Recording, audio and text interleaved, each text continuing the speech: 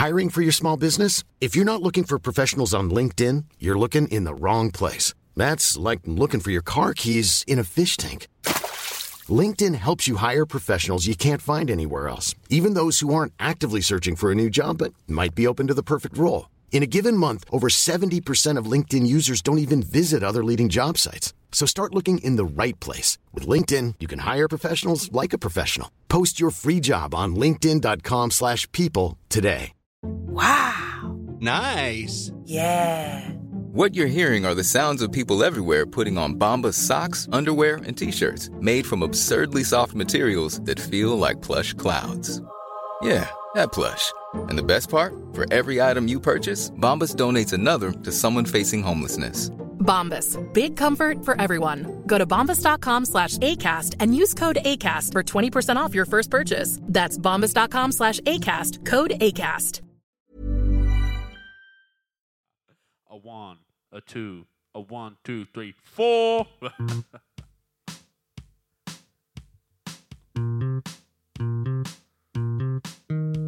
Another beautiful day on the Victor Bravo golf course. The sun is shining, the birds are about, and there's a certain buzz in the crowd. Michael Michelson steps up to the tee box. 15th hole here, drivers recommended. Oh, is he a caveman? Because he certainly clubbed that one. What do you reckon, George? I mean, did he hit that with a dictionary? Because that was a terrible read. Oh my. Golf. G'day and welcome. This is Golf. Andrew Daddo is my name. Something different for you today. We're going to talk some golf, for sure, but I want to bring you a uniquely Australian story. This is a guy called Mick Collis. As funny as he is inspiring. He is an author, a writer, a rugby commentator. He's a guest speaker. I've seen him speak at a bunch of conferences. Very, very funny, very, very clever. And it's a story about representing Australia, something he wanted to do, and actually did manage to do in the most unique and, I say, sort of quirky ways. That's him texting me now. So listen, Mick Collis, he's an Aussie. He's represented us. And we'll get to all those things about the movie that's being made about his life. So it is different to our normal golf podcast, but we began where we always begin. And that is, how did he find himself and where is he placed in the game of golf? When did golf come to him? This is Mick Collis. I know you're going to really enjoy this podcast.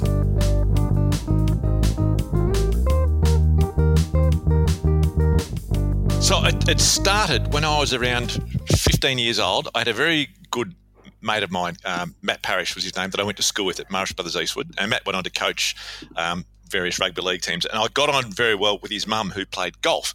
And so she kind of, and one of my mates was going out with one of Matt's sisters. So that was sort of how golf became involved. And when I was 15, I became obsessed by the game. Right. We used to go to Muirfield course, which is up near Carlingford kind of way, I think. Yeah, a bit further west. Muirfield just went underwater, I think. Did it? No, that was Linwood.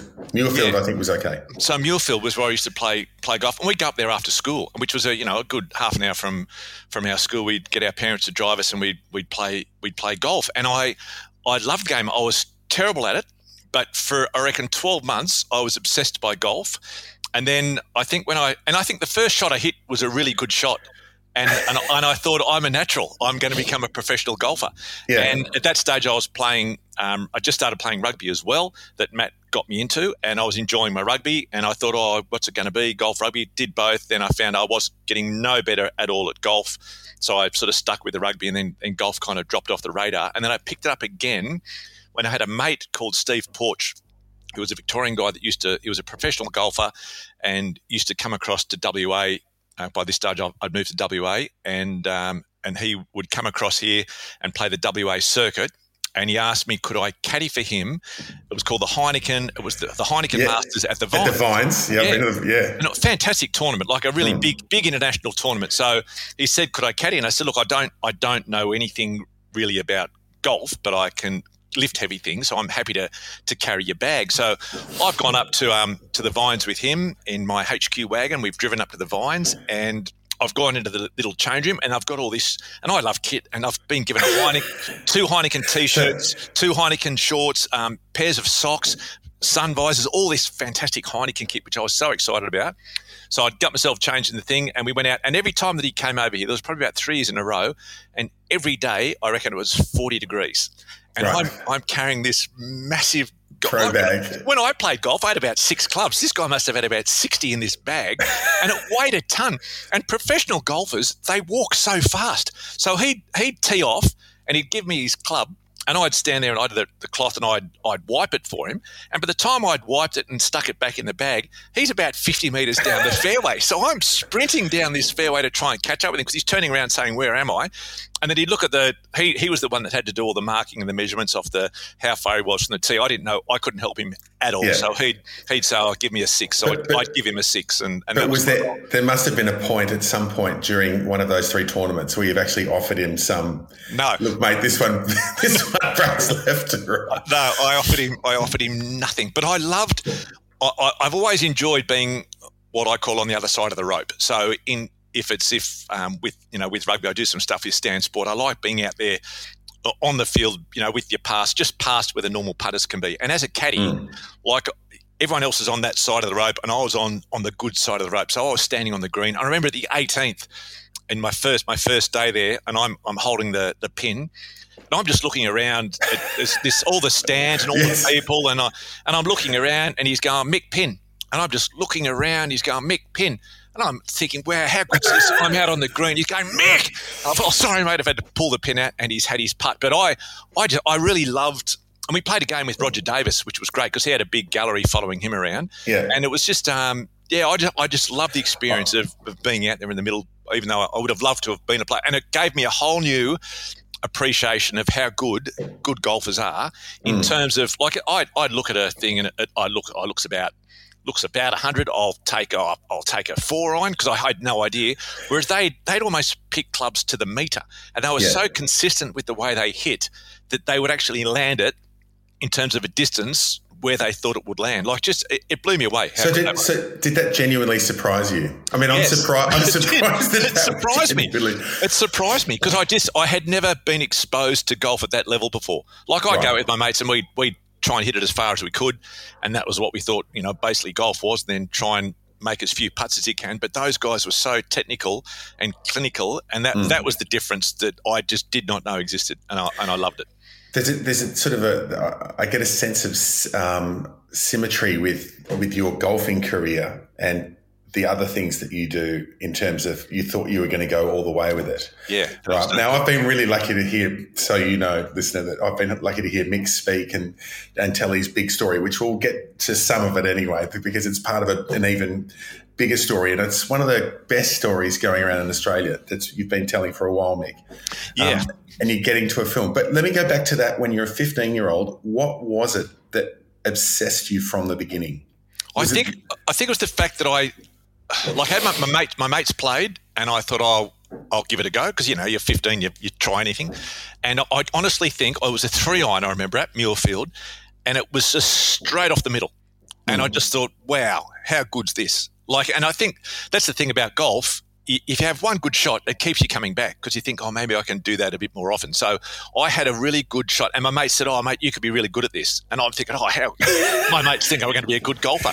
So I just really enjoyed doing that. And every now and then you'd hit a good shot and you think, wow, maybe I could be good. So it's one of those games that it teases you the whole time. Yes. And I think the better you get, the more it teases you.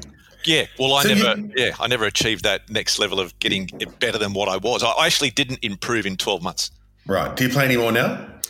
We've got where I'm in Perth, there's a Claremont, it's a little 9-hole chip and chase kind of thing. So it's maybe a 3-iron or a 4-iron and a putter. So you need to take a couple of clubs around. So I played that, I reckon, about 2 months ago, and again, really enjoyed it. Hit one good shot, which will keep me going back. But I don't play a lot, but I do. When I do play, I do enjoy it. I think golf takes too long and I have to walk too far to play 18 holes, whereas a 9-hole, that's little 9-hole course, they're all par 3s. So it's great. You can have it done in an hour and a half, have a beer at the end and and you're up, it's done. So I just enjoy that. But I know there's something nice about, I mean, you're outside and you're out amongst the trees and the grass is nice, and it's a very nice environment to play a sport in. All right. How did you mate Steve Porch end up? I did Google stalk him earlier, and I saw. Did he come up? Did he come up? Did he appear? He did appear. He appeared with his current world ranking of 3,241. So he was.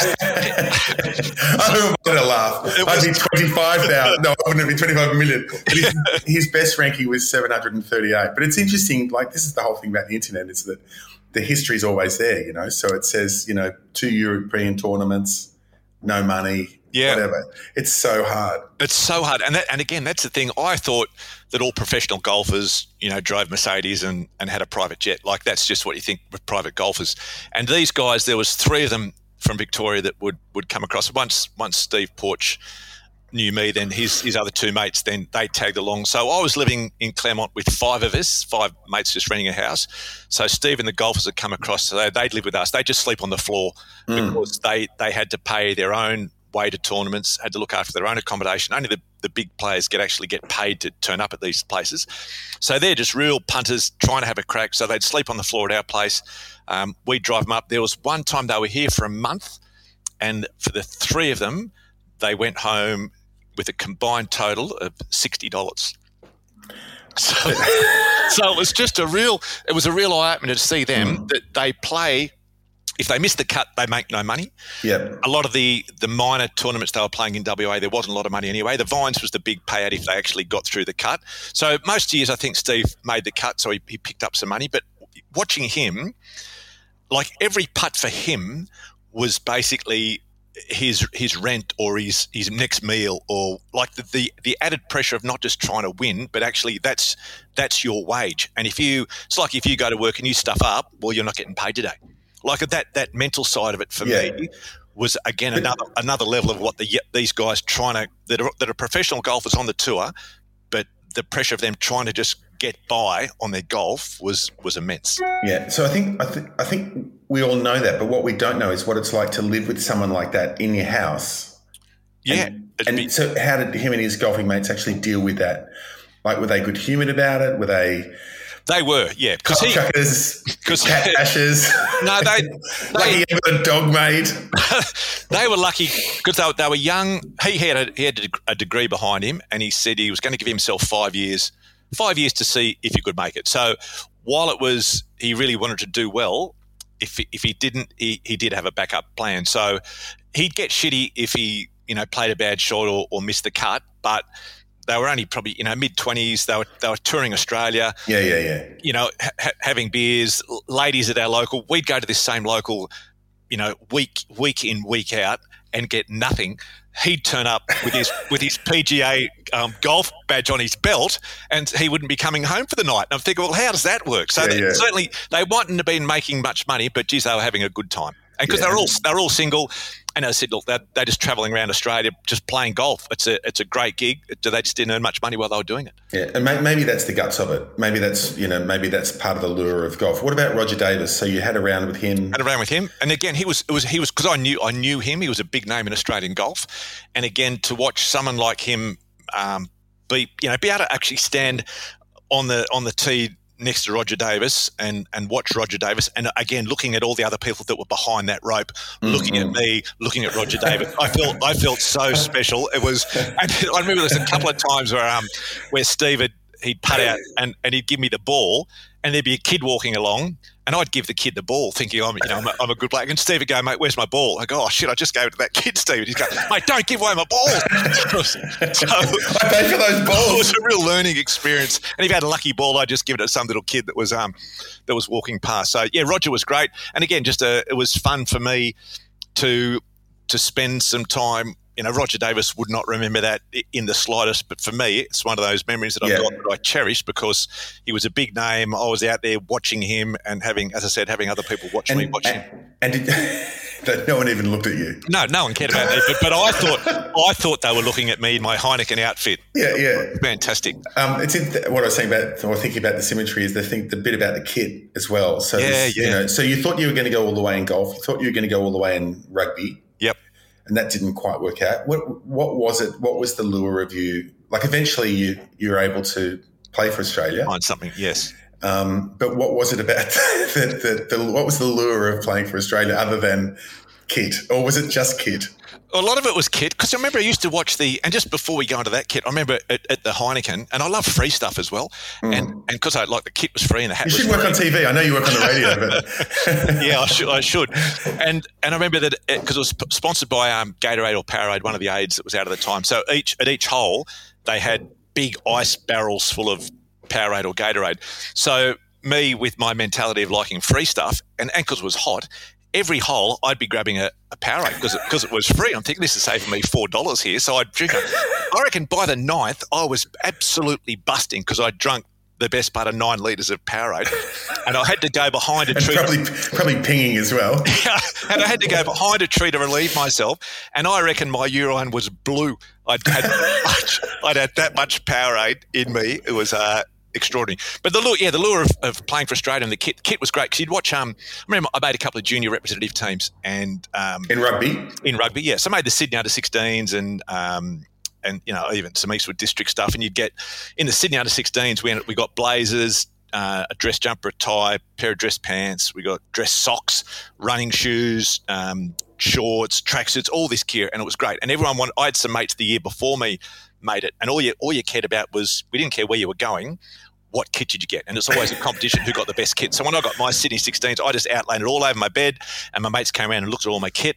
And then you see the cricketers come through after the Ashes or whatever it is, and they've got those massive big coffins that they come through the airport with, just full of kit. And you see the Wallabies, the same thing. They've got so much kit. And I was living with Marty Roebuck at the time, who went on to play for the Wallabies, and as he was making his way through, when he'd go away on tour, just the amount of gear, and I just thought, how good would that be to have all this gear with Australia written over all your gear? So that was a big driver. And then my wife was playing water polo for Australia, so she had, tracksuits and T-shirts with Australia, and I thought, wow, how good would it be to be in a team where you get all this kit that's got Australia emblazoned all over it, and you can wear that around and have people looking at you because you're playing for Australia. They think, yeah, it's like you're representing us. Yeah, you are us. You're us. Yeah.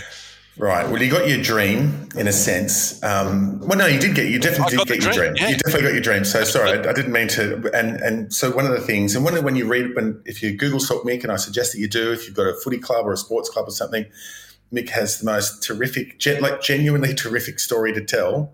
A uniquely Australian story. It's one of hardship and battle and struggle and the ultimate triumph. Well, in a sense, so you got the gear, mate. So you got yourself.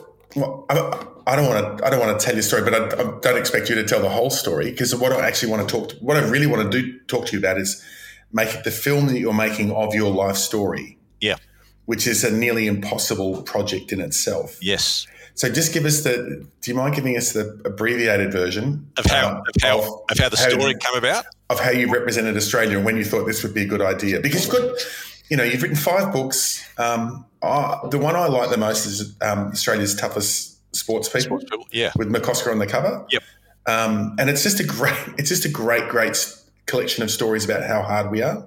Yes. Is part of your plan to see yourself in that? Chapter 13. Yeah. I don't think I would ever make that. I mean, one of the reasons why, and again, I loved rugby, and I had my problem is I have some early success, and then I just peter out. And it was the same with rugby, because back in those days when I was playing, and again, I started at 15, and when Matt Parrish again said to me, why don't you come down and play rugby? So I went down and played, and because I was tall, in those days there was no jumping in lineouts. There was no lifting in lineouts. You had to jump. So if all the second rowers at the time were just these tall string bean kids that could jump high and had long arms, and that was me.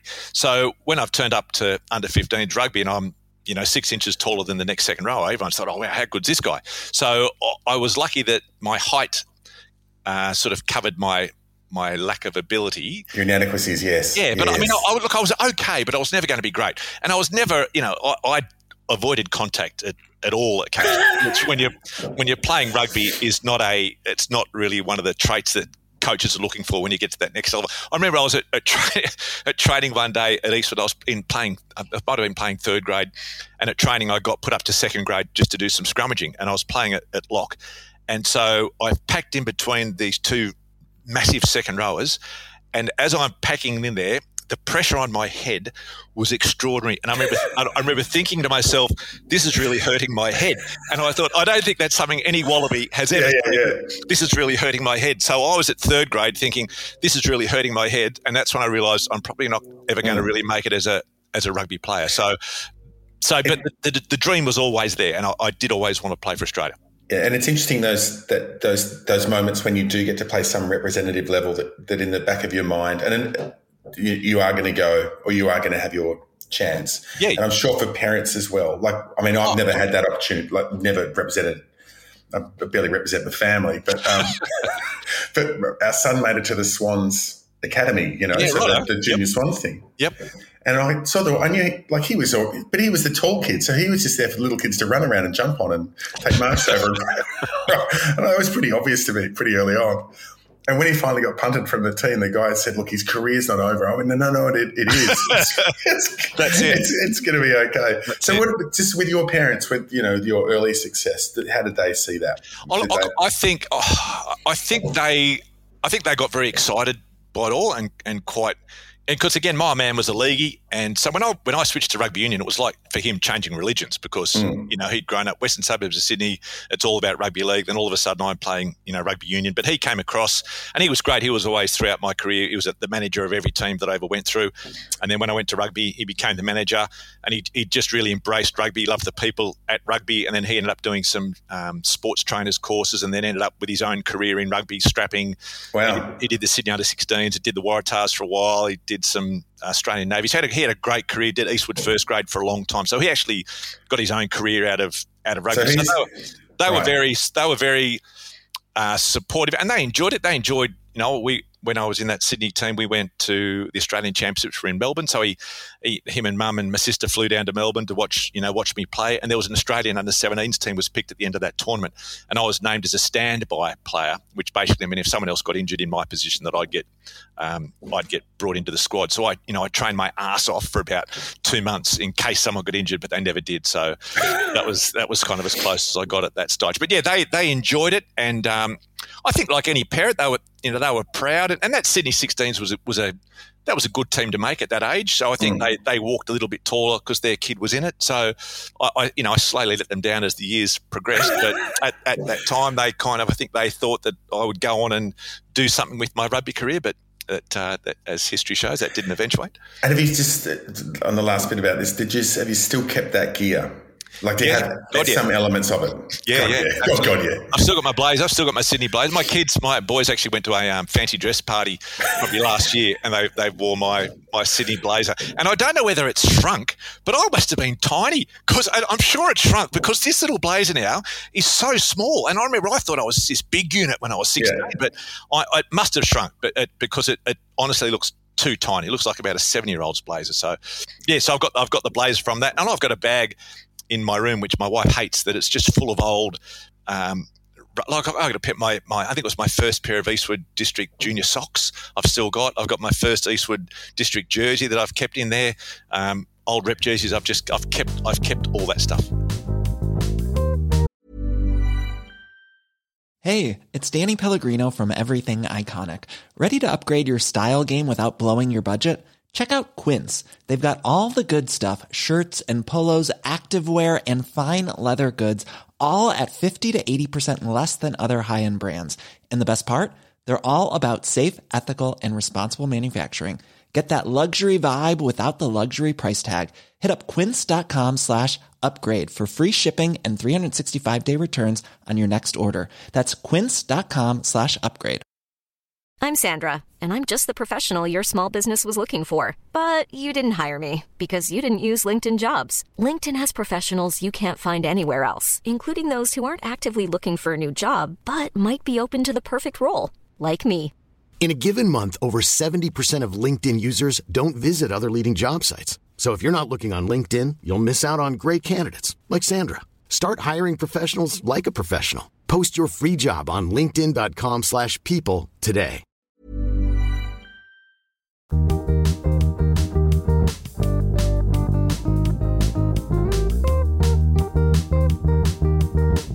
And I spoke at a function the other day, and Justin Langer was there, the former Australian opener, and who's just recently been removed as the Australian cricket coach. And he spoke, and the era that I grew up with was, watching him and Matthew Hayden and Glenn McGrath and Shane Warne and Ricky Ponting. Like, it was a great era of cricket for us to grow up and watch.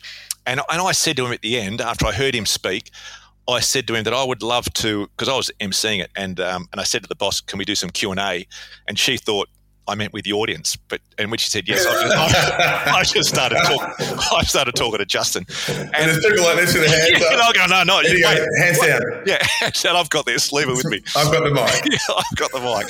So I did actually let them have a go after I'd spoke to him for a while, but I said to him that I would love to have played cricket for Australia, and I would have loved him to have been my coach because he was just that old school that you get in and you grit in, you protect your wicket. And I've been watching the Alan Border doco on Fox, and again, AB, I love the bloke and the way that they would go out there and you'd do anything to protect your wicket, and they were just they were like you and me. They were just, I don't know, they weren't on $1 million contracts and, driving around in super sports cars. They were just punters like you and me that were just gritty, and they did what they want, and we're all incredibly proud of them. Whereas the Australian cricket team at the moment, I was quite happy that they got beat in that third test in India, because I'm just a bit off them. They just don't have that same attachment to me as they did in the past. And again, we're talking about protecting the past and remembering the past. I don't know whether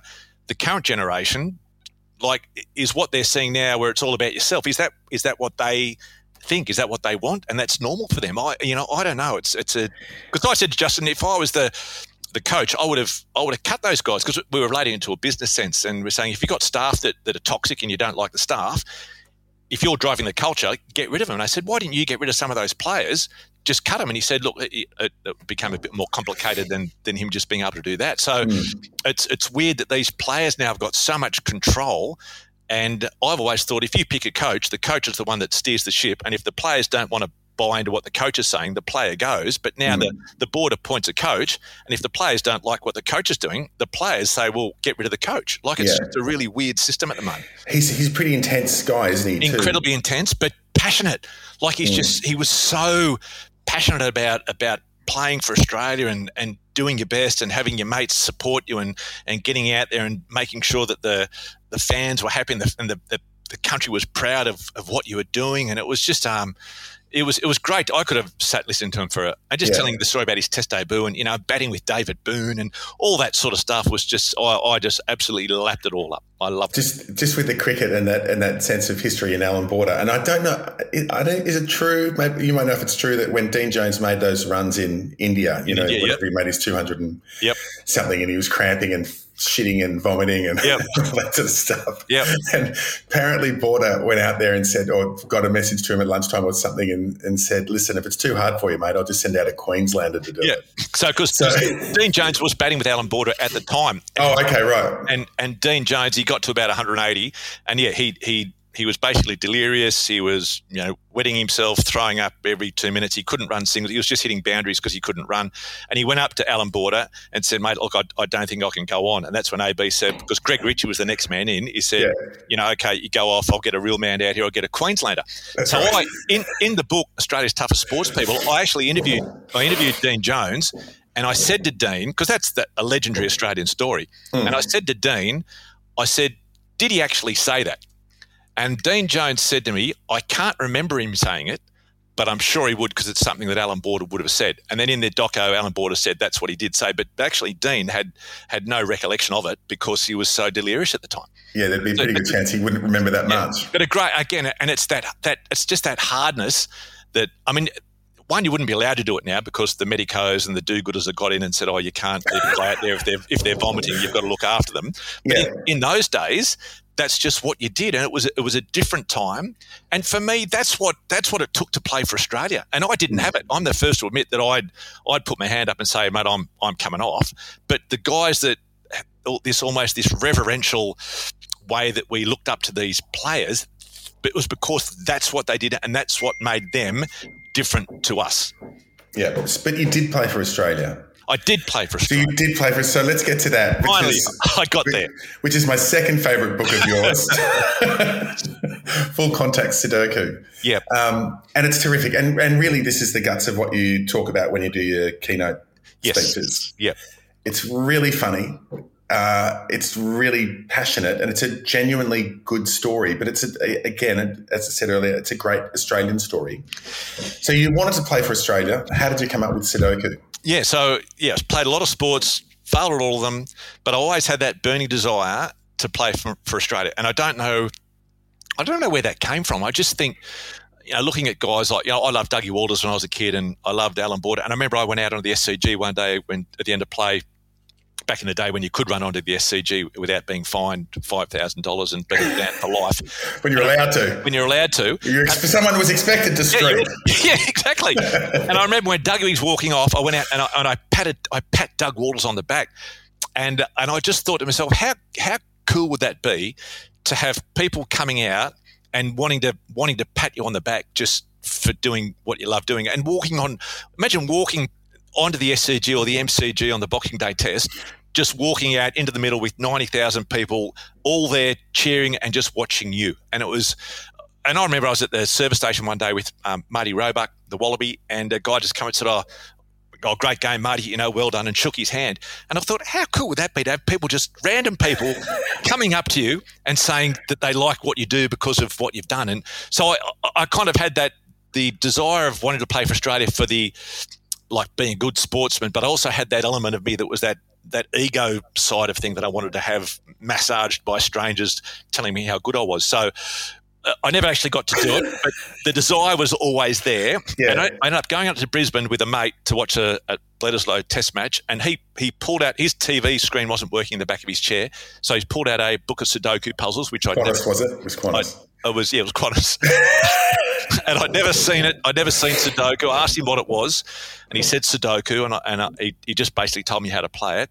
And I'd had the right number of beers, and I just said that for some reason it came into my head that if we actually created a World Sudoku Championships, that we could pick ourselves in the Australian team and play for Australia. So that's what set the weekend off. We thought, yep, when we get back, we'll do that. We'll run it out of rugby club. Our mates from New Zealand can play for the Kiwis. The Pommies could play for England. So that was what we were going to do. Got home, discovered there already was a World Sudoku Championship. So I set about trying to find out how to get to actually play at that one. And to cut a long story short, there's an organisation called the World Puzzle Federation. And to be selected for your country, you needed to be selected and have that selection ratified by your country's member of this World Puzzle Federation. And Australia didn't actually have a member, so I've applied to become the member. I became the member. So I was all of a sudden, so I'm the Australian member of the World Puzzle Federation, and it is my job to actually organise an Australian Championships and then pick the Australian team and then send them to the next World Championship, which was in India. So with that power, by the power vested in me by the World... But this is sounding a lot like a sporting Ponzi scheme, isn't it? Yeah, basically. Right, yeah. So, I haven't heard this part I've never heard this part of the story. I don't think you've said this part of the story. I do say this part. I do say this part. So basically, by the power vested in me by the World Puzzle Federation, I've arranged an Australian Championships, and because that's what my role entailed. And only 4 of us turned up, which was me and my 3 mates. So did you have to advertise it? The championships? Theoretically, I was supposed to advertise it, Andrew, but I didn't have time to do that. I thought about putting a sign up at the IGA just saying, well, Australian Sudoku Championships at the OBH on Sunday. But I thought if 5 people see that, and they think it's a good idea and tell 5 people, and then they tell 5, all of a sudden I got 150 people turning up. So it became a logistical nightmare. So I just thought I invited myself and my 3 mates, and because you've got to start somewhere, Andrew, that was the first Australian Championships, happened to have 4 people in it. And so we had a few rounds of beers and a bowl of chips, and then I announced the Australian team to... Hang on. Did you play? No, we didn't actually play any games. So I just stood up in the pub and announced the Australian team. And to this day, that's something that was very special for me. I remember my wife, after a Australian water polo championships, they picked an Australian team for a World Cup or something or other, and her surname was Wheelock, so she was a W, and they used to announce it alphabetically. And I remember standing on the side of the pool next to her as the selectors are announcing this Australian team, and in my head I'm trying to count, how many people have they got? And geez, they're not up to the W's yet. Oh, they've got 10, and there's only 3 spots left, and they're at the R's, and they've announced, Wheelock. And I've always thought, how amazing would it be to be in that position where you're waiting to hear your name called out as a member of an Australian team. So I wanted to replicate that for my own experience. So that's what I stood up in the pub and I've announced the Australian team, and I left my name till last. And I remember thinking as I was reading them out that, there was 1 spot left. I'd done the calculations in my head. I'd announced 3 names. There was 1 name left. I'm thinking, oh God, everything crossed. And then I announced my own name. And what a moment. To hear your name called out for the first time as part of a fully fledged official Australian team to tour India. Yeah. Man, just extraordinary moment. That's one thing I will never forget. That was a dream come true to hear that. Did your mates understand what you were actually going through? Like in that, so in the true sense, right? So actually in the true sense of it, you were picked to play for an Australian team. Yes. Genuinely so. Genuinely, right? yeah. So you're genuinely representing your country. Yes. So as funny as the whole thing is, and it is a very funny story, there was genuine feelings there for you. Oh, God, yeah, absolutely. And the 4 of us, because we'd all played rugby together, so we all played it, and that's how we all became mates. We playing for the University of WA together, and we all ended up playing for Western Australia. And we all would have loved. We were all big Wallabies fans, and we all would have loved to have played for Australia. But none of us were good. We all trained hard, and we got the most out of our abilities, but we were never good enough to play for Australia. So when this opportunity came to actually play for Australia, the guys took it. And I remember because once I had this power to actually pick an Australian team, I didn't really know what to do with it initially, and I've emailed one of the guys, Sandy Sutherland, who was living in Switzerland at the time. He'd moved over there with work. And I just emailed him and I said, look, Sandy, would you like to represent Australia and travel to India represent Australia in Sudoku and travel to India for the World Sudoku Championships? And he emailed me back and just said, I don't know what Sudoku is, but I'm sure it's nothing I can't learn on the day. I'm in.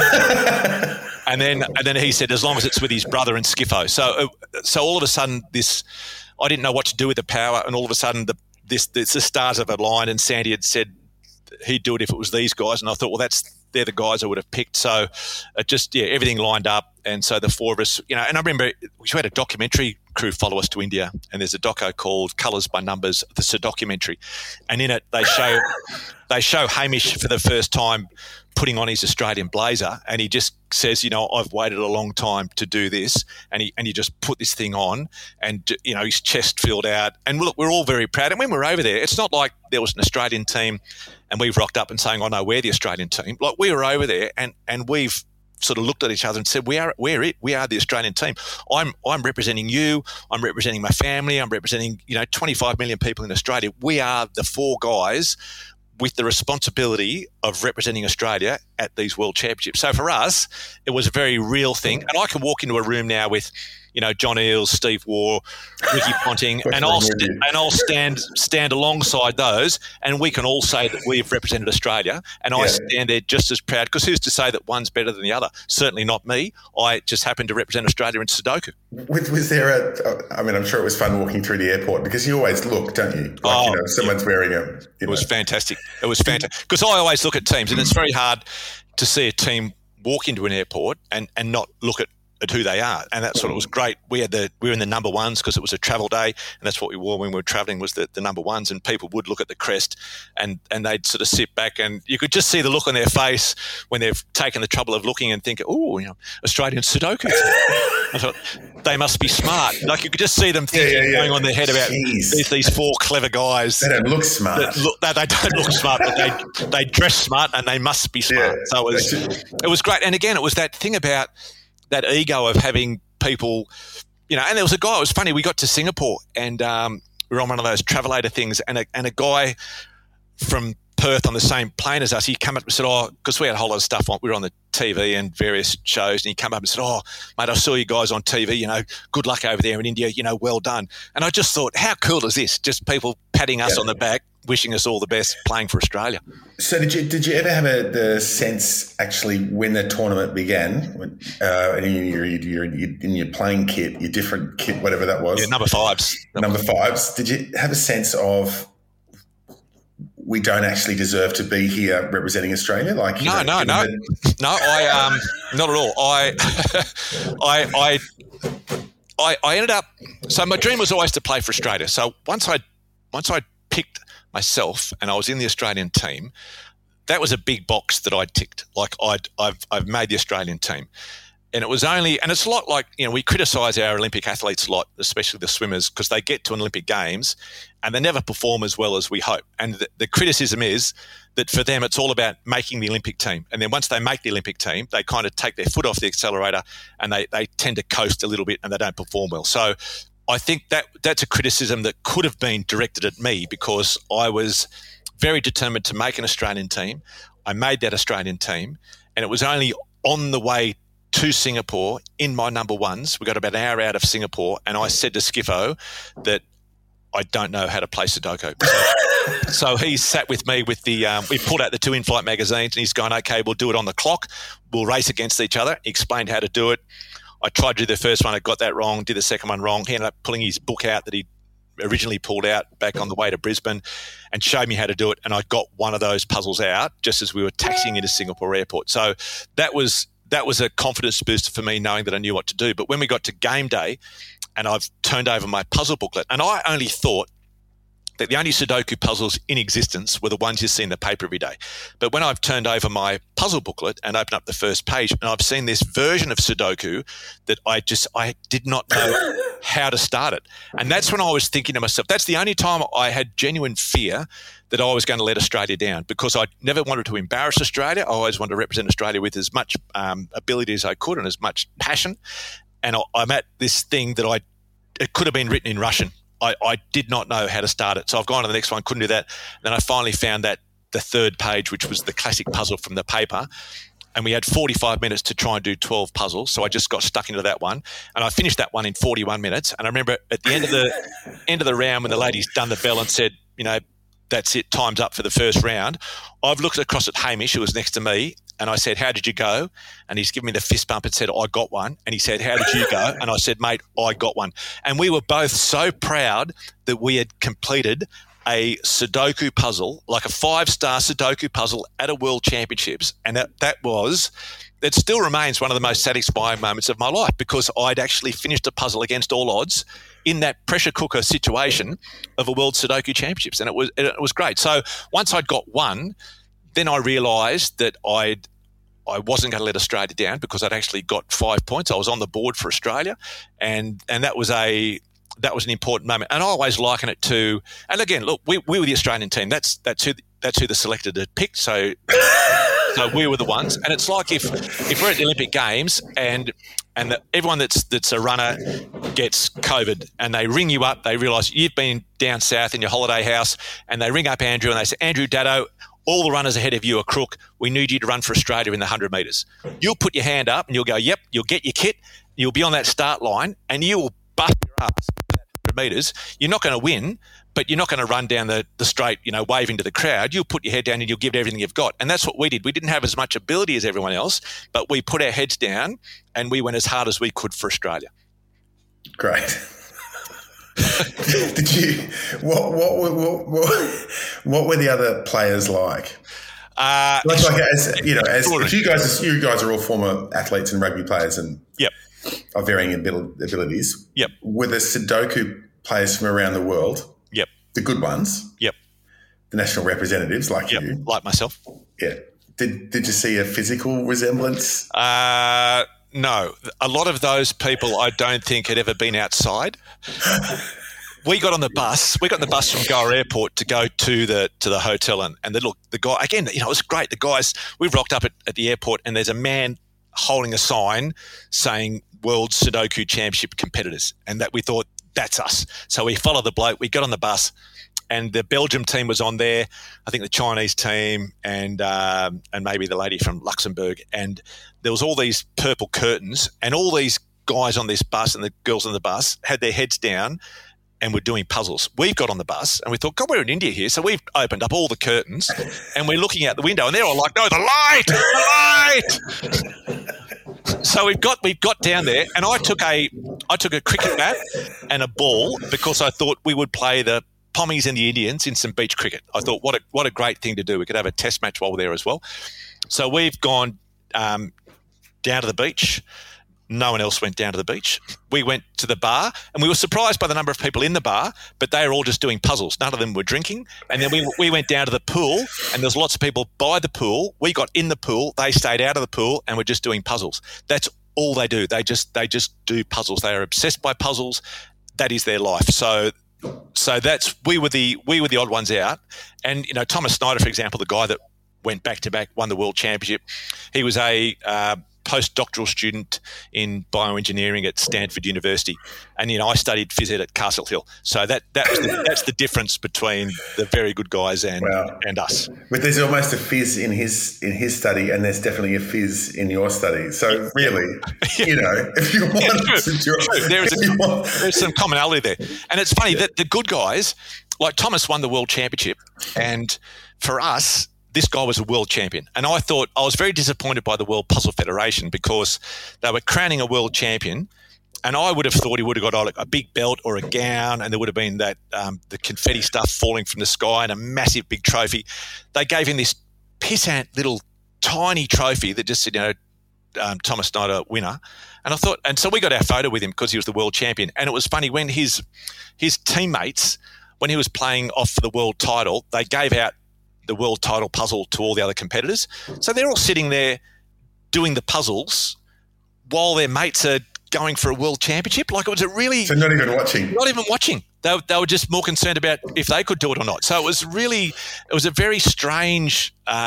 He actually liked us because we were patting... He was our Dougie Walters. We're patting him on the back and saying, Thomas, can we get a photo with you? And he thought we were great because we actually embraced and recognised him for being what a good player he was. But a lot of those guys, for them, it's not about winning a world championship. It's about designing a puzzle that will be used at a world championship. So that's their level is more, not so much the competition side, but it was more about the whole...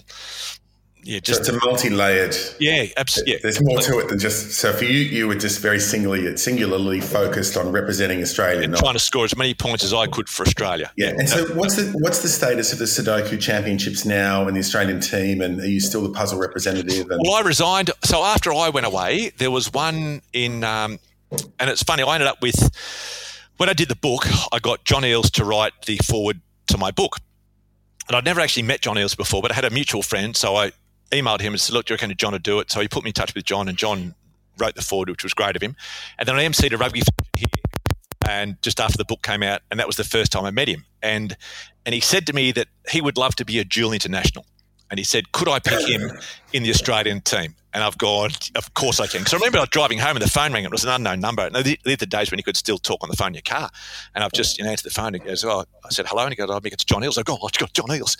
And he said he wanted to be dual international. Could I pick him? And I said, yep. So the next one was in Philadelphia. And there was a lady in Philadelphia. So at the US Nationals, they get 1,000 people turn up. And first place is a spot on the US team and $10,000 in prize money. So it's a big event. And there was an Australian lady who had finished third at the US Nationals, but she couldn't make the US team because she was Australia, and she was living in Philadelphia where the next championships were going to be. So she's emailed me as the Australian member of the World Puzzle Federation asking me when's the next Australian championships and how can she make the Australian team, and sent me a CV of all the Sudoku competitions that she'd been in, wanting to know how does she make the team. So I've emailed her back and said, look, I'll put it to the board. And I've emailed her back and said, yes, you're in. So I bought her a T-shirt. She went to Philadelphia, and John was going to go to Philadelphia, but then John got busy and he couldn't go. So he said he wanted to actually play against Skiffo, who was the Australian captain, to see who was the best player in Australia. So we've organised a dinner before the Wallabies played the Springboks here in Perth, and we thought a good number for dinner is 12. So we made that was the second Australian Sudoku Championships, and John Eales ended up winning that one. So he became the official Australian Sudoku champion. And even now, there was a quiz in the Australian about 6 months ago, and it had which former Wallaby captain is a former Australian Sudoku champion. It's been on The Chase. They've had the same thing. On that hard quiz on Channel 2, It's had the same thing. John Eales keeps coming up as this Australian champion. So that was the year after that was in Hungary. I had a mailing list of about 60 people. I blanket email, said, who wants to go? 3 said they'll go. One guy said, can I take my girlfriend? I said, yep, there's your team of 4. So they went to Hungary. And by that stage, I'm realising I'm never going to make an Australian team again. So I resigned from the World Puzzle Federation, and I've set up the World Sudoku League, the breakaway professional league. And I'm the global CEO of the World Sudoku League. John Eales is the president, and Phil Kearns is the global head of HR. And so we get together now once a year, and it's mainly rugby guys, and we'll pick a rugby test somewhere in Australia. We get in there. Friday night, we will play State of Origin Sudoku. We all get in our state blazers, and then we pick the top 4, and then we play a Sudoku test match against whatever the touring rugby team is. So they've always got ex-players that come out with those squads, and we just name those as the last one we played against was New Zealand. So Andrew Mertens, the former All Black, was the captain of the New Zealand Sudoku team, and we play a Sudoku test match. Then we have a dinner, and it's great fun. It's my mental health. It's my mental health day of the year. Isn't it interesting that through something that was, like fun and funny and a good idea, you're actually getting to do what you really wanted to do, possibly in the first place, is be inside the ropes. Absolutely. With the people of the sport that you probably love the most. Yep, completely. And that's exactly it. And it's like people say to me, because I played rugby, they say, how do you know? Because I call John Eales and Phil Kearns are good mates of mine. And when I go to Sydney, I normally, I'll stay at Kearnsy's and I'll have dinner with John. And people say, oh, do you know them through rugby? And I said, no, I only know them through Sudoku. Like I played Colts against Kearnsy, but never met him. But all of a sudden through Sudoku, I've had access to these people that I looked up to and respected so much, and now we're peers because I play on the New South Wales team with Phil Kearns, and I've never been on the Australian team with John because I've never made it since, and he keeps making the Australian team. But we have dinner together, and I sit next to them at dinner, and we normally play. We played an Australian championship at the SCG. We've played one at the MCG, and with those guys, the access that we get. So we're all in the Australian cricketers' dressing room at the SCG having a beer before an Australian Sudoku Championships. And for all of us who'd never got to play for Australia, everyone's got photos of themselves just sitting in the change rooms. And it's been a lot of fun, but just the experience that I've got at meeting people that I would never have met if it wasn't for me being incredibly poor at Sudoku, it never ceases to be amazing. Even like you, I'd class you as a mate of mine, and we only know each other because of Sudoku. Like through nothing else, It's and a lot of the people in the book that I did, sort of Anna Mears and Alyssa Camplin, again, I'd met them through Sudoku. So it's just this it's been a gift that keeps on giving. It really has. Have you got any better at it? No, God, no. I don't play. I don't like the game. It frustrates me, and I can't play it. Then we're getting back to golf now, aren't we? Yeah. I play once a year at our Australian Sudoku Championship at State of Origin Sudoku. I play once a year. If I get one puzzle out, that's been a good night for me. But other than that, I don't play it. Never play. Okay. The other part of the story, which is I find really interesting and possibly is difficult for you, is that you decided to make it into a film. So I remember when we first met, which must be easily 10 years ago. Yeah. You said, oh, mate, I'm doing a film. We're going to make it. That's because I'm like, wow, this is just such a great story. Yeah. And it's really worth getting a hold of me if you can to tell the story. Such a great story. What a great film. But it's how long has it taken to actually get it? Because you're nearly there now, right? We're nearly there. So we had I told the story, and there was a film guy, a producer that came up and said, that'd be a great film. And I'd never ever thought of anyone ever making a film about me. That was just, it was so far beyond reality, it would never ever come up. So when this guy's come up and said, that'd be a great film, I'd like to make a film about you, I thought, yep, great. So he had the option. I sold the option of my book to him for 2 years, and nothing came of that. So that fell apart. And then again, through Kearnsy, he'd seen me speak a few times. His mate was a film producer. So he came along, watched me speak, and thought, yep, we'd like to take it. So he then took the rights over. And that, I reckon, would be, that's probably 6 or 7 years ago. And they had a writer did a version of the script, but it wasn't really true enough to the story. So I sat with a mate of mine who'd written a film before. He was from our rugby club, knew me, knew the boys, knew the story. We sat down for 6 weeks over Christmas, probably 5 years ago, wrote it. I flew to Sydney, showed the producer our script and said, look, what do you think of this one? They liked ours because it was sort of true to form. And then, over the last 5 years, we've been just working. We'd do a draft, we'd send it back to the producers, they'd write notes, it'd come back to us, we'd put their notes in, we'd send it back. So I think we got up to draft number 9. And then we got it to a point, and I reckon I sent you a text probably 18 months ago saying the script is approved. And so it was approved to the point where... And I remember the joy of it too. The joy of that text, I know, all the exclamation marks. And that meant that script was... And again, I don't know anything about the film industry, but that meant that script was approved to the point where they could then send that on to directors. So they attached a director to it, and then he's read the script, he's given us his notes, so that's had to come back. We've had to incorporate his notes. So we did that. We sent that back to him. There was one thing he wanted to change, so we've done that because we put too much meat onto a character, and they've said, we put too much meat on it, so we've got to pare it back a bit. So we've got a Zoom meeting tomorrow morning to hopefully then work out how do we just change this last character, which is it's not one of us, it's one of it's the boss of the World Puzzle Federation is the character that we're changing at the moment. And then we hopefully, if we just pare her back so she's not quite as dominant as we've got her, then they said that's ready then to go for fundraising and then casting, and then ideally they want to be shooting in around October of this year. So it could still all fall over, but at the moment I think the last thing that the director said, the first 80 pages read brilliantly. It's just the back end where we've got this character, we've just got to pare her back a little bit. Are you surprised how difficult it is? Absolutely. I mean, you're a writer, you're in advertising, you've done books, you do poetry, you're on radio. You know, words. You're a storyteller. Words are your thing. Yeah. Are you surprised how difficult it is to get a movie to that point? Absolutely. And the main thing for me is and again, I don't know anything about, like I sit like most people and I watch a movie and I walk out and I've either loved it or I've liked it or I didn't like it or I couldn't care less about it. But I don't, and that's it. That's as deep as I think about a movie, whether I like it or I don't like it.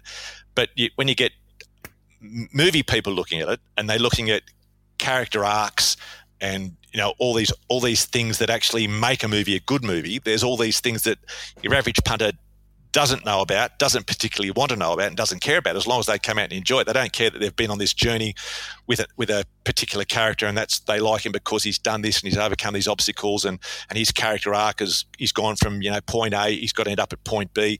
I didn't know any of that existed, so for me, that's been the biggest learning curve for me. And the guy I've been writing it with, he understands all that stuff, which is great. I know the story, and I can help. I can come up with an idea for a scene, or whatever it might be. But doesn't it go like in terms of the character arc? Yeah. Isn't the story the story? I mean, isn't the story that you wanted to do this? You picked up your mates, and then the fun and the joy and the hilarity of the whole thing. Yep. And the jeopardy, right? So there's a definite element of jeopardy. Yep. Isn't that enough, or do you have to then fabricate more to make it a? So we've had to put, because you've got to have conflict in films and obstacles and stuff to overcome. Whereas it was 4 white guys, picked ourselves in the Australian team, went to India, came last. Is there a problem that it's 4 white guys now? It would be. It's now it's a period piece, is what we're calling it, which is bizarre, but it's a period piece because that's at the time that was okay to do. Now it wouldn't be okay to do in a film sense, but in that particular period of 2008 when we went away, that's fine. So that we're going to stay genuine to a period piece. It's going to be set in that time, in that situation. So that is the period that I went. Yep, last came home. But we've had to build in, conflicts between. Initially, there's a conflict between 2 of the guys in the team that they could see. There's some conflict between me and my wife with the expense of us having to fund the trip ourselves. So, and it all makes. It's all great and it's all good stories. And if it was just that straight A to B as it is now, that's the documentary. So for it to be the movie, you've got to be able to get on board and feel sorry for guys and attach yourselves to others and be worried, oh God, they're going to be kicked out and all this sort of stuff. So it's building all those things. I didn't realise there was that much detail. And I remember I met up with Shane Jacobson, who played Kenny, as you know, at a function one time, and he said people often come up to him and say they've got an idea for a film, and he says to them, if you're not prepared to put 10 years of your life into this thing, don't talk to me about it. And I've now realised we're probably close to 10 years, and we're almost there. People think, look, some movies come out quick. The one about what was that lady, Michelle Payne, and the horse that she won? The Melbourne Cup. Whatever that Melbourne Cup movie, that came out within a couple of years. That's very unusual for it to come out that quick. Most films, they do take between 7 and 10 years to actually, from sort of the first idea of it through all those drafts of the scripts, people changing it, different opinions, to making it actually come to life. So it's been and I think we thought, if you like, it's like home builders. All home builders or tradesmen have got 3 or 4 jobs at any one time, so they've always got something to do. Whereas me and my mate, we had one script. So we'd get the notes back from the director. We'd sit down for 2 weeks, redo the script, send it back to them, because that's all we had to do. But they've got other projects, so it might be 2 or 3 months before it comes back to us again. Then we do it in 2 weeks, send it back. Then we'd have to wait another 2 or 3 months for it to come back. So it's been, that side of it has been frustrating, but I understand that not everyone is just solely invested in just our script like we are. Yeah. Yeah, it's not just about you, Mick. No, which is, that's the disappointing thing, Andrew. Funnily enough, it is just about you. So, listen, we have gone a long way from the game of golf, but I think it's a great story. I've really enjoyed talking to you. No, thank you. So thanks for your time and your generosity. And really, if you haven't seen Mick speak, or you've got a sports club or you were at a function the other day for school principals. School principals. Yeah. So it's genuinely a great Australian story, and one that I think you'll like when you see it in the. So what's the best way for people to get you? Just the website? Just go to mickcollis.com, LLS in collis.com, and jump on and just have a sniff around on there. And if there's anything you like, let me know. All right, good on you, Mick. Great to chat. Thanks, Andrew. Always a pleasure. Look after yourself.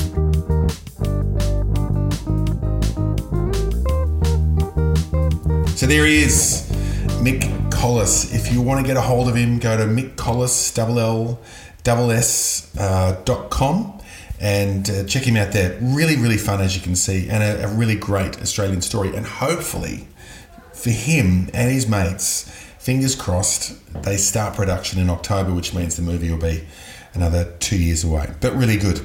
All right, back to golf, proper golf instructor. Big deal coming up from America. That is our next podcast. But for now, I just wanted to have a bloody great Australian story, and I really hope you enjoyed it. Let's know. You can get a hold of me at Andrew Daddo at Instagram or something like that. All right, thanks for listening. I'll see ya.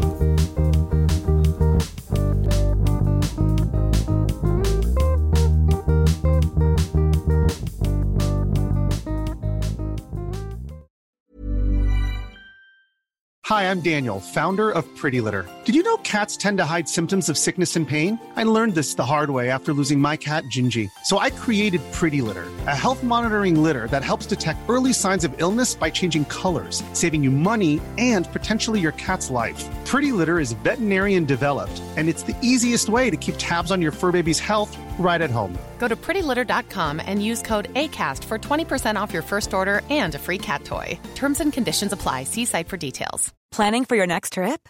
Elevate your travel style with Quince. Quince has all the jet-setting essentials you'll want for your next getaway, like European linen, premium luggage options, buttery soft Italian leather bags, and so much more. And is all priced at 50 to 80% less than similar brands.